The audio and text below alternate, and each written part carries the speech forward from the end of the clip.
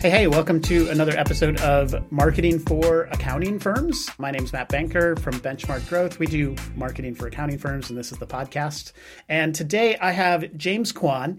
He has this really interesting framework. He and I were talking a while back. I was just very fascinated with this idea of there are multiple pathways to a business. And so maybe you want to have a lifestyle business where you're really in control and it's just built around your personality and your preferences, or you want to grow something that's much bigger than yourself and that there's some specific different options for you. So with that, James, thanks for being on the show.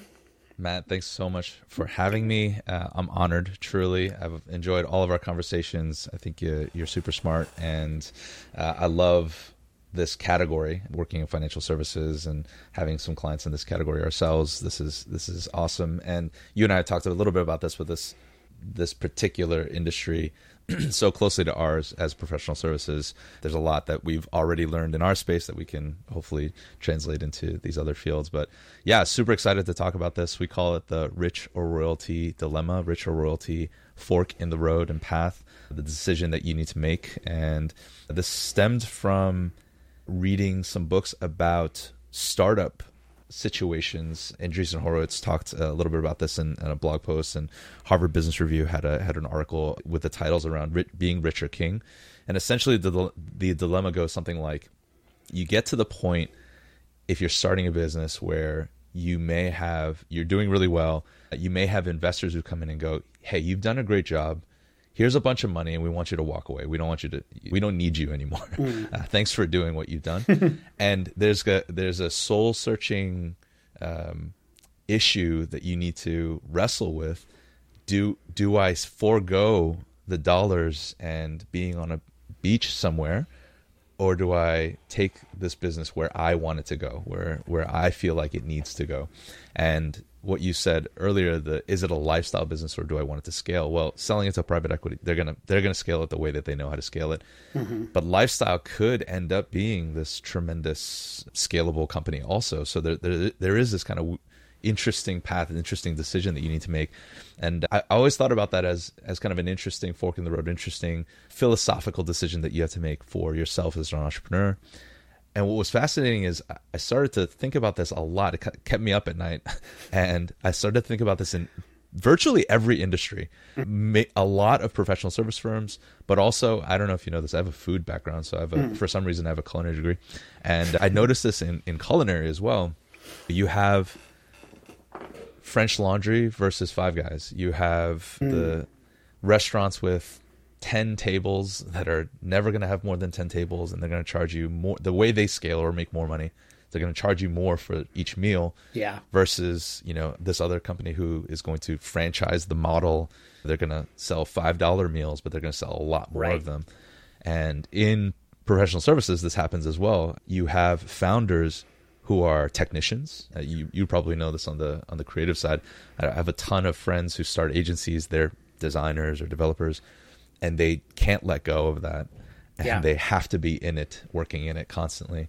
And that's hard to scale that way. So, well, I was just going to say, that's one of the things that was most fascinating about this for me is I feel like it speaks directly to me as a founder, as a business owner, as a creative, as a technician. I'm good at doing stuff. People like what I do, and really the impediment to growth and scale as a business often has been myself, because I want it my way. I have very high standards, and this isn't. I don't think your model is saying lower your standards. I don't think that's not what we're talking about. But I would reach points where other people on my team would make different decisions than me. And it's not that those were worse decisions, but they were different than what I would make. And so I had a tendency, probably still do if you ask my team, to get my fingers into things at times that I shouldn't, because I like it a particular way. I think there's something about being an entrepreneur.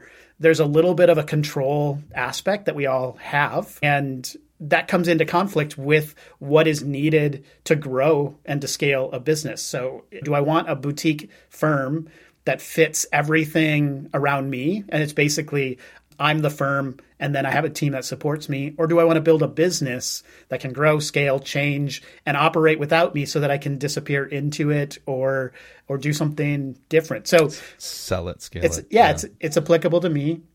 I know in the accounting space, there's a lot of acquisition that goes along around. A lot of firms, the way their exit is to sell and retire, and that's where they're moving towards. But if the business is built around yourself, it's going to be really difficult to get to that point where you can sell it. So walk us through this. I know the original framing of this was the phrase you kind of used was, you can be rich or you can be king. And you kind of updated the phrasing a little bit to be a little more gender neutral. But walk us through, what do you mean when you say you can be rich or you can be king, or I think it's rich or royalty is sort of the new framing now.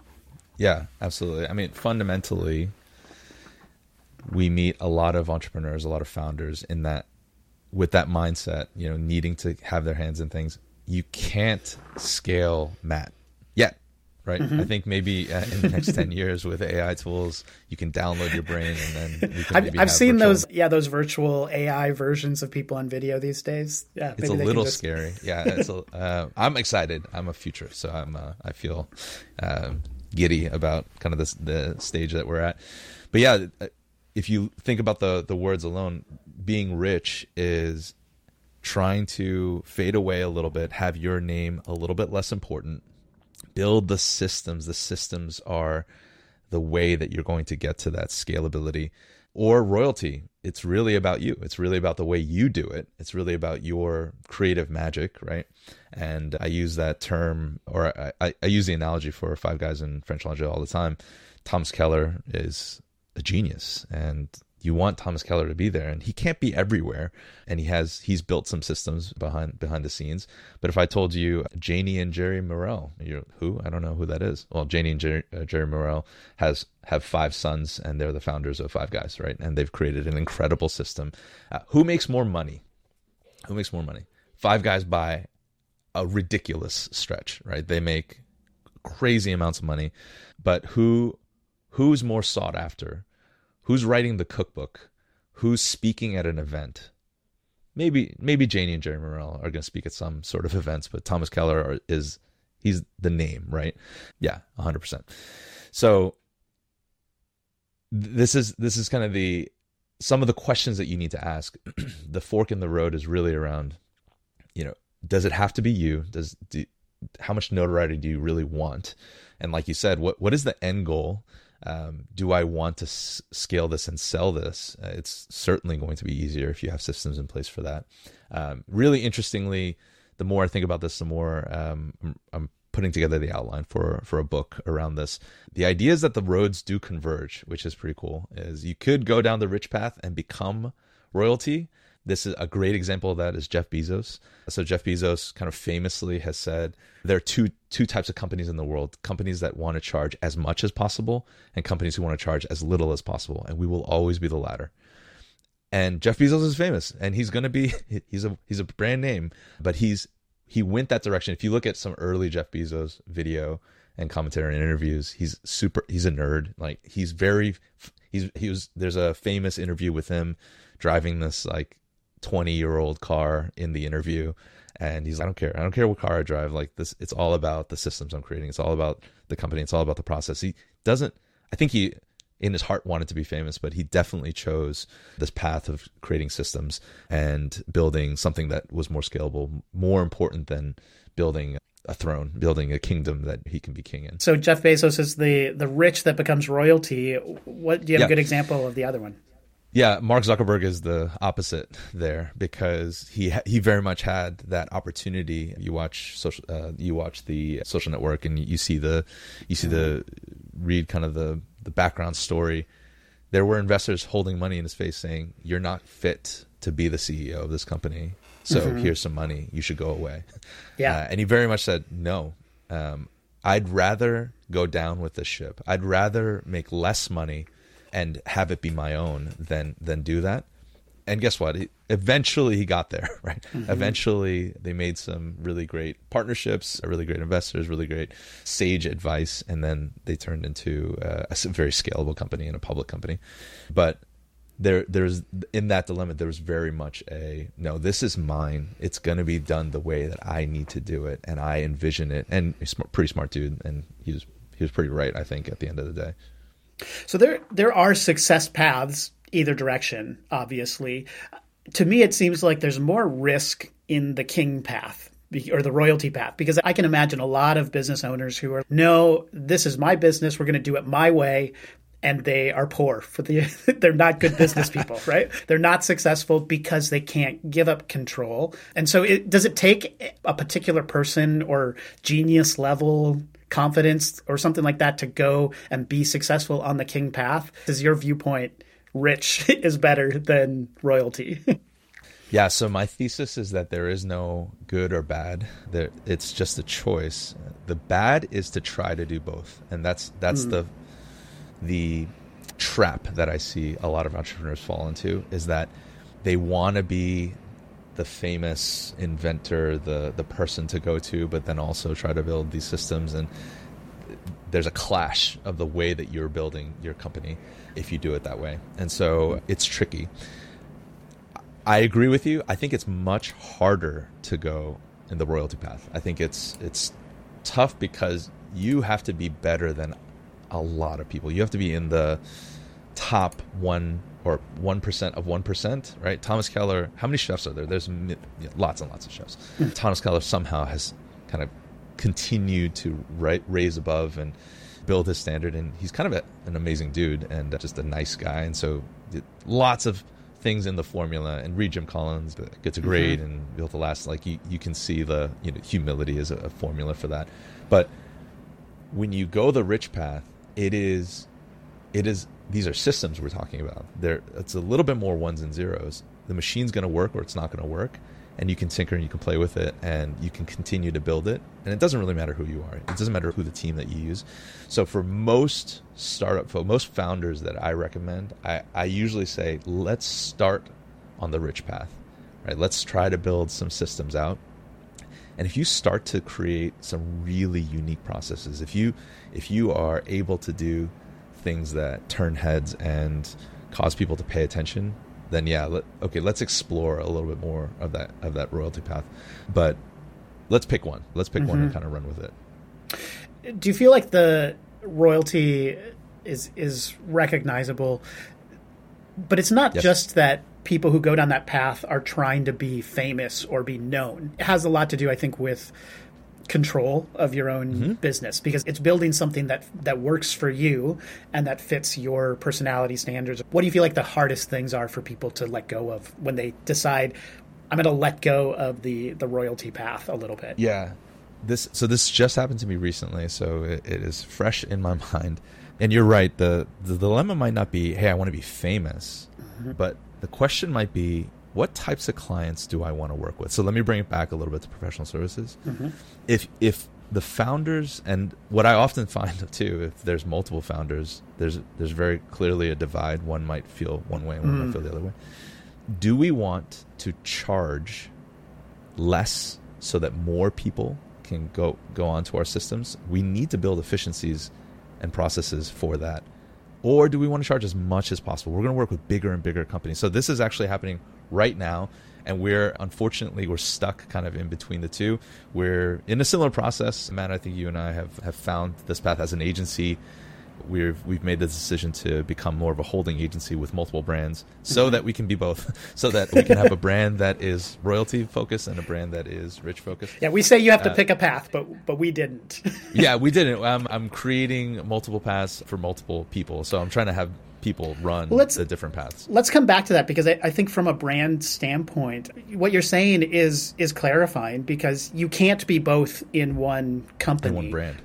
But you as a person might be able to have two offerings. What's really hard is to offer that low cost for everybody thing over here and be known for that, and then also try to offer a premium service where you really can charge top dollar, because it affects how people perceive you. It affects your processes. There's a lot of downstream things, right? Yeah, if you're a Toyota versus a Rolls-Royce, I mean, these are very different brands, and if Rolls-Royce all of a sudden came out with a $15,000 car, we would kind of raise our eyebrows and go, they've certainly made sacrifices to what we believe and know about their brand. Whereas if Toyota came out with a $500,000 car, we'd say, why is it $500,000? Like why is it a Toyota? Yeah, why is it a Toyota? It's just there's a struggle there, right? So we're brand guys, so we know how to build separate brands that might address each of these issues. I don't recommend this for everybody. I don't think accountants necessarily, I mean, you may have an outlier accountant who like really understands this very well and may create kind of sub brands. And actually there are several financial service professionals that we're working with that have the audits, the tax returns. They're doing that as kind of a volume play, right? And then they're picking up consulting. They're, wow, I like doing this. This is kind of an interesting area. The thing that we're recommending to them is maybe this is a sub brand. Maybe we create kind of a signature brand for this, so that there's not confusion around these two, because you're going to run into some of the challenges that we talked about. And we're doing the same thing. This is so that's the story that I was telling earlier. Is we just wrote a proposal, the largest proposal that we wrote in 5 years. It's 10 times larger than our quote unquote normal smaller proposals. And in the last year, we've created a small package for clients. So the sales process is 10 times longer. I've been on 10 times more calls. The value is 10 times higher. The stress is a little higher, right? But so what's better? Do we want more 6-7 figure deals, or do we want a greater volume of the smaller deals? I just was on a call with one of the small deals. These questions are super easy. It's a lot less stress. We can turn these around very, very quickly. They're going to go all right. And maybe one or two of them might not go that well. Well, we don't lose a tremendous amount of money, right? But if we don't fulfill on this big client successfully, then that is a huge detriment to our revenue and our reviews, and there's lots of repercussions for that. So fundamentally, like it may not be, do you want to be famous, but it's what types of clients do I want to work with? And you're going to find, if you have multiple founders, you're going to find a fight a little bit. And when you're aligned, there's kind of a clarity around how you message, how you brand, what you say, how your systems are developed. They're all very different. With accounting firms, one of the big questions a lot of them have is around whether they should be a generalist firm that works with lots of different types of clients, just small businesses in general. I think we run into that in the same way in the creative industry. Or should they have a niche or a real tight target market? Do you feel like is there overlap here between making this decision of rich versus royalty, niche versus generalist? Where do you see those things kind of line up or not line up? Yeah, absolutely. I think if you are a brand firm, you have a little bit more potential to create sub brands because it's in your forte. But you probably do as much as we do, and this is every great marketing and branding and positioning professional on the planet would say, pick a niche. Follow that niche, love it, live in it, spend your time there. Niching is better than not niching, for sure. I love there's riches are in the niches. Find a niche or find a ditch. We promote that all the time, but we don't practice it because I think in our world we can create sub brands and niche into those specific categories. A whole different conversation for a different day potentially. But for the rich or royalty path, I think riches are in the niches. So if you go the rich path, you're going the systems path. The niche path may feel a little bit boring, but it's definitely where you make more money, 100%. The royalty path, if you become the generalist, the name, the doctor of blah, blah, blah, you can work in really any sector. People are going to seek you out and find you, and you want to be that type of person in professional services. You can be a little bit more generalist. You can charge more. That's kind of the nature of that path. So, that's what I would recommend. How much do you think making this choice is happening at a personal level for the owner versus at like a systems or a company level for the firm? So I know a lot of owning a business is, I would say, personal work, like understanding yourself and making choices that sometimes go against maybe your own intuition or your own personality. But is this, when you say you can do rich or royalty, are you saying you're making a choice as a firm, or are you really saying you're making a choice as a person? Wow, that's such a good question. I think if you frame that question the same way that you would answer that really for any decision in the business, right?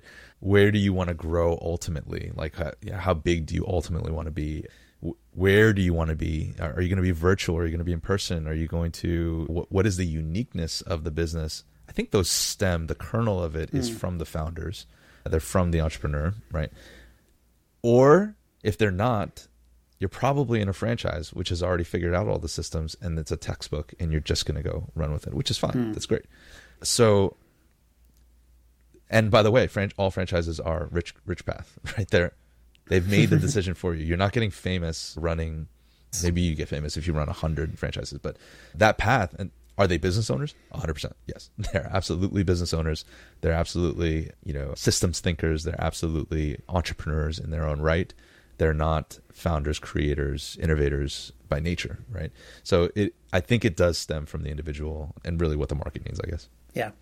So with a lot of accounting firms, actually a lot of accounting firm owners, they tend to be, they're technicians, accountants, math guys, logic and systems. They love all that stuff. As a marketer, when I'm working with them, a lot of times one of the challenges is accounting it's a trust-based business. And so people want to buy from people. They want to know who they're working with. It's not just a nameless or a faceless company. The person behind it matters. And so we found that a lot of firms can get a lot more success in their marketing when there's a person, usually it's a founder or a partner in the firm, who can kind of be the face of the firm. So riches are in the niches, but often usually there has to be a person that is an expert, the subject matter expert in that space. You both be the face of your company and be on the rich path, or is that the decision that you're making? You don't need the person necessarily to be the subject matter expert. I think the content speaks louder than the individual. You really need, and if it's going to be an individual, if it's going to be a person, that person needs to be at everything. They need to be the face. They need to be on social media. They need to be speaking at things. At least signing off on blog posts and things, articles that are being written. And I'm going to argue that is the royalty path, right? Even though you've niched down, that you're on the royalty path there. So the rich path, if you're niching down, I think is really around, hey, this is content that is really important and valuable for this specific thing. We know it really well. Look at all of our clients. You can do that from a broader kind of company perspective and systems perspective. I don't think you necessarily need to have the person. And I come back to the question at hand is, what kind of clients do we want to work with? We want to work with bigger and bigger clients. We're going to always tier up into bigger and bigger clients. If that's the mentality, that's the heart, then that's the royalty path. Hey, we want to build the system that everybody can jump onto. In fact, we're going to build technology around that. We're going to make it even more streamlined. We're going to make it easier and easier. And we're going to crush our competition because this is something completely different than what people have seen out there. That is the rich path. Sure. That's a mentality shift a little bit. And who you have as a leader for that may not determine the path. And I think I could get behind that. I love it when people disagree. I think that the best ideas come through kind of poking at them and trying to find out what are the holes in this thing, rather than just assuming that it is right or that you're right about anything in particular. The biggest challenge that I've seen, or the mistake I've seen, is firm owners thinking they can outsource that expertise to a marketing copywriter. Or when you say the quality of the content has to be as high, I think, as if it was coming from the subject matter expert, even if they're not the face of it in most cases. And maybe we don't agree totally on that as well. No, probably the bigger thing is just I've seen such, especially in the age of AI, there's such volume of really bad content or low quality stuff, advice out there that you can't. The assumption isn't if you go down the rich path, you can commoditize and you can just use subpar content or streamlined systems that just are all about like production, right? So the goal of this, one of the chapters will be fallacies. And the fallacy is that one path is less excellent. I think you have to have a high level of excellence for success in either path. You cannot go down the rich path and take shortcuts and build systems that are going to fall apart for the next person. Imagine going to would Five Guys have ever gone there if they didn't have these really unique systems, these like really like all those systems kind of pristine and done properly and well for all the 15th franchise and the 100th franchise? No, absolutely not. You need to be excellent in that, right? So, and can you go the royalty path? And you can actually fail more often probably in the royalty path, less so in the rich path. So that's kind of a shift in the mentality in these two. Okay. Give us so listeners, they're sitting here and they're wondering, what path am I on right now? Because I think sometimes people don't realize which one they are. What are the sorts of questions that you ask, or how would you know, do I want to be rich, but I'm really acting on the royalty path right now? I think that's probably the biggest question for me that I've always had. The things that I've recognized is, oh, that's king behavior right there. And really, I want to be on this other path. Yeah, here's a few litmus questions. This one's really this one cuts to the heart. Well, let me go to some easy ones. I think that question, what kind of clients do we want to work with? Is it bigger and bigger? Is it less and less? That's a really key one. It's not easy to answer, but you have a gut. If you propose that question first, you go, oh, I do want to work with bigger and bigger clients. Why is that? That the end goal there is for you to be this big firm that works with big clients. That's it. You're not building systems for. Are there more of those folks? No, there's fewer of those folks. So you need to be better and better and better. So here's something that cuts to the heart. And as marketing professionals, we're always looking for this. What makes you unique? So if you're an accounting firm and you do the same thing as every other accounting firm, that is going to be really hard to be in the royalty path, right? You're just not going to get there. It's gonna be hard to succeed on either path, to be honest. Yeah. So trying to find some uniqueness in your processes or your systems. So where is your most unique thing? Is it the processes and systems? Is it, so Five Guys, for example, I love Five Guys. Peanuts, in the free peanuts in the line. That's like really there weren't a lot of companies that were doing that. Free toppings, right? They were one of the first with like fresh, never frozen, that kind of mindset. Super reduced menu. It's like 5 things on the menu. Then they can do like secret menu items. So it was a little bit of like the East Coast version of the In-N-Out play. Yeah. But they kind of threw their flair on top of it, and In-N-Out didn't want to go to East Coast originally. So anyway, so there's kind of a story in the background there. But if your uniqueness is, hey, I've got these great ideas, and this person has that subject matter expert. We happen to have that person here that feels more royalty side, right? So those are kind of the couple litmus things. Another one is, here's a few like quick I'll rattle off. Specialty versus scale. Are we going to specialize in that uniqueness? Great books around that. Seth Godin's Purple Cow, Marty Neumeier Zag. Basically every great positioning marketing person talks about that specialty. Building the brand. How important is your brand name versus how willing are you to white label, right? So if you're more open to white label, like just give me the money. Like if I'm willing to take money and I'm willing to do it underneath a different brand, yeah, that's rich path, right? It's not quite royalty path. I was just reading an article this week about Kirkland. So Costco's clothing brand was a $9 billion sales last year. That is more than Levi Strauss. You know who makes their clothes for Kirkland?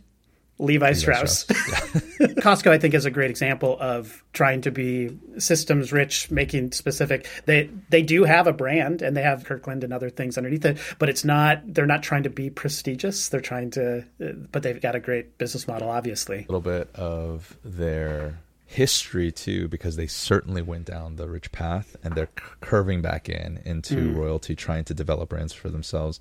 Amazon is on that same path. I just said Jeff Bezos really focused on being rich. Converging, right?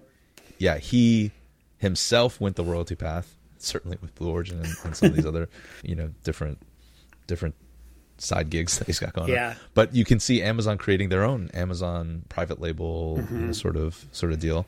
And their everyday items, right? They're building their own brand for their products. Now Amazon has some credibility within their brand, and it's not just a vanilla place that you go. I believe in Amazon. I have brand feelings about Amazon. So now that's going to be a very good reason to start to develop your own brands around that. I think we probably have a tendency to over-index what success looks like based on the royalty personalities that we see out there. And even at smaller levels, whenever you see all these people on Twitter or wherever else talking about these founders and their success stories, and you see a lot less written about the average millionaire owns a landscaping business. There's a lot of these folks who figured out boring businesses is kind of a fun, like, interesting now. Yeah, it's trending now. But there's a lot of rich people with boring businesses that have gone down that path. But instead, we tend to be drawn towards these unicorn, unique situations that are probably based more on luck or survivor bias and all these things that are kings, that are royalty type personalities who have succeeded. But that's not the most common way, I would say, to success. 100%. Like I said, it's 1% of 1%. Go through the Inc. 5000 and see how many from top down you recognize. They start to go away very quickly. And even the ones you recognize, tell me the CEO's name. Tell me the founder's name. It's going to be very hard to do it across the board. You might recognize five names, 10 names on that list. And then go to the number 5,000. I think even 5,000 you have companies making hundreds of millions of dollars, right?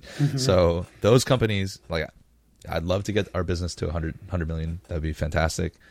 What's more important, that we do that through my own personal brand, or we do that through systems? And like, I think I'm more on the rich side, certainly.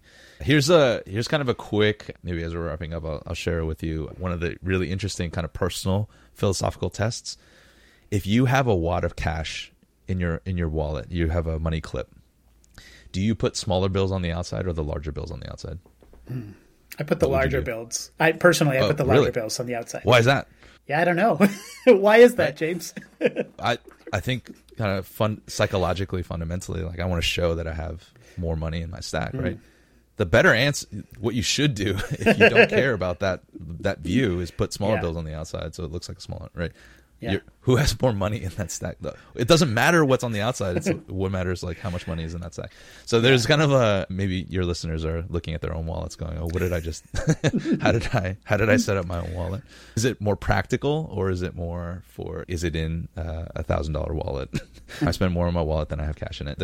That's kind of an interesting play to think about. But the ramifications that this has, the fork in the road when you decide properly, makes so many decisions easier and easier the further you go down on the entrepreneurial journey.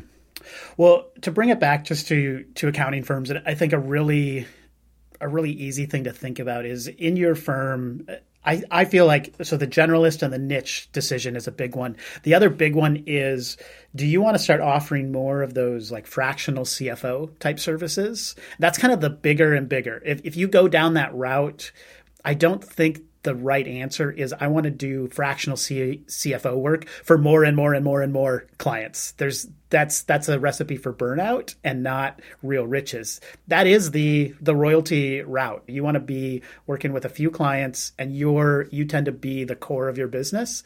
The other direction is accounting services, the, like, subscription model type stuff, the monthly bench.com. All of those sorts of things. That's the other direction.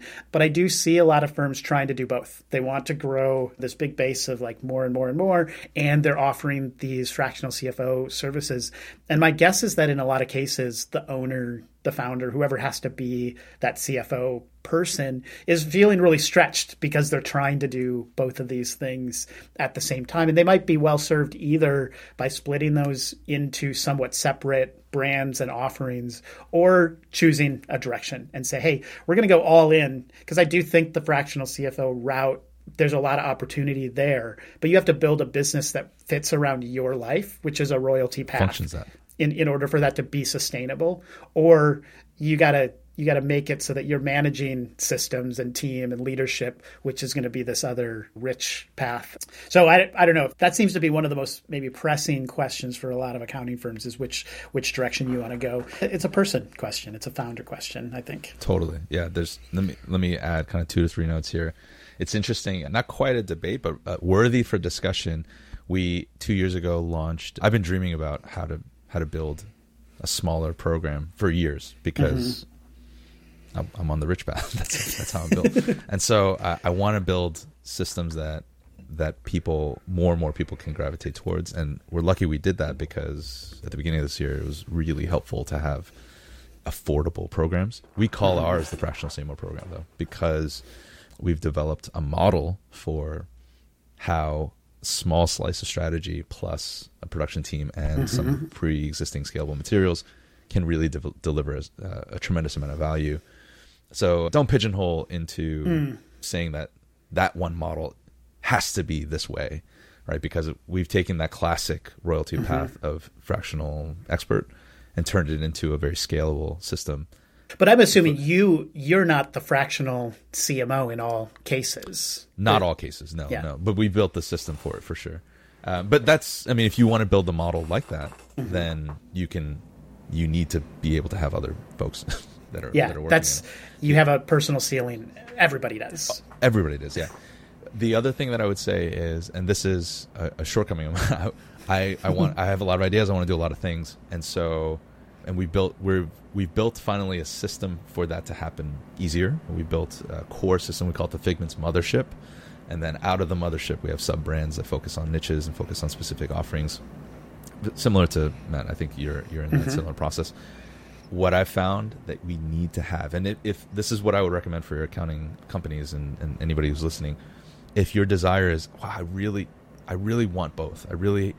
I have a unique perspective, and I want to build out these systems, or we have this technology that we want to trial out, and we want to build sub brands for each of these. You have to have a champion on both.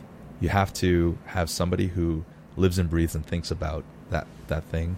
It is very difficult to live and breathe for both. Even Elon Musk, with multiple amazing brands out there, he has incredible teams whose sole responsibility, and he's not the CEO of every company, but he's the visionary, right, of many of those companies. The person who's actually running things, who's the champion, who puts it on their shoulders and runs with it and cares about just that, is so necessary. We've built probably like a couple dozen brands over the last 10 years, and many of them have not survived because they did not have champions. Well, James, this has been a fascinating conversation, and I'm sure we could keep talking about it. One of the reasons I wanted to have you on the show is that you and I talked in person about this, and I started to this idea would come up in my conversations, and it's not mine. I didn't want to steal it from you. I am anticipating, when is the book actually going to be coming out? Because I feel this deserves now with the advent of AI, hopefully sooner than it was going to be. Hoping to have the outline and initial packets ready by early next year, but we are before then trying to run some private sessions, some individual coaching around this particular topic. And so if anybody does have interest, please let me know. I'd love to get you into kind of a pilot beta core group of beta users who can give me feedback. Where can people find you? Who are you looking to connect with? What are the right types of folks that you Sure. Yeah, so we'd love to help out on the marketing front, on the marketing side of things. If you are looking for a fractional CMO who can help out on a small level and get your marketing off the ground for less than the cost of having a part-time person, that's easy for us. And you can find us on Figmints, FIGMINTS.com. Fig like the fruit, mints like the candy. And yeah, on LinkedIn also. Anywhere out there, I usually respond pretty quick. Very good. Well, James Kwan, find him on LinkedIn. Figmints is the company we'll be following. Your we'll call it thought leadership in this area, and watching for that book. But thank you for being on the show. You can find me on LinkedIn as well, Matt Banker, or you can find us at marketingforaccountingfirms.com. This has been another episode of the Marketing for Accounting Firms podcast, and we hope you have a great day. We'll leave it there. Thanks. This podcast, Marketing for Accounting Firms, is brought to you by Benchmark Growth Marketing, a marketing agency that helps accounting firms get more calls booked through their website. You can find us at benchmarkgrowthmarketing.com. Connect with me, Matt Banker, on LinkedIn.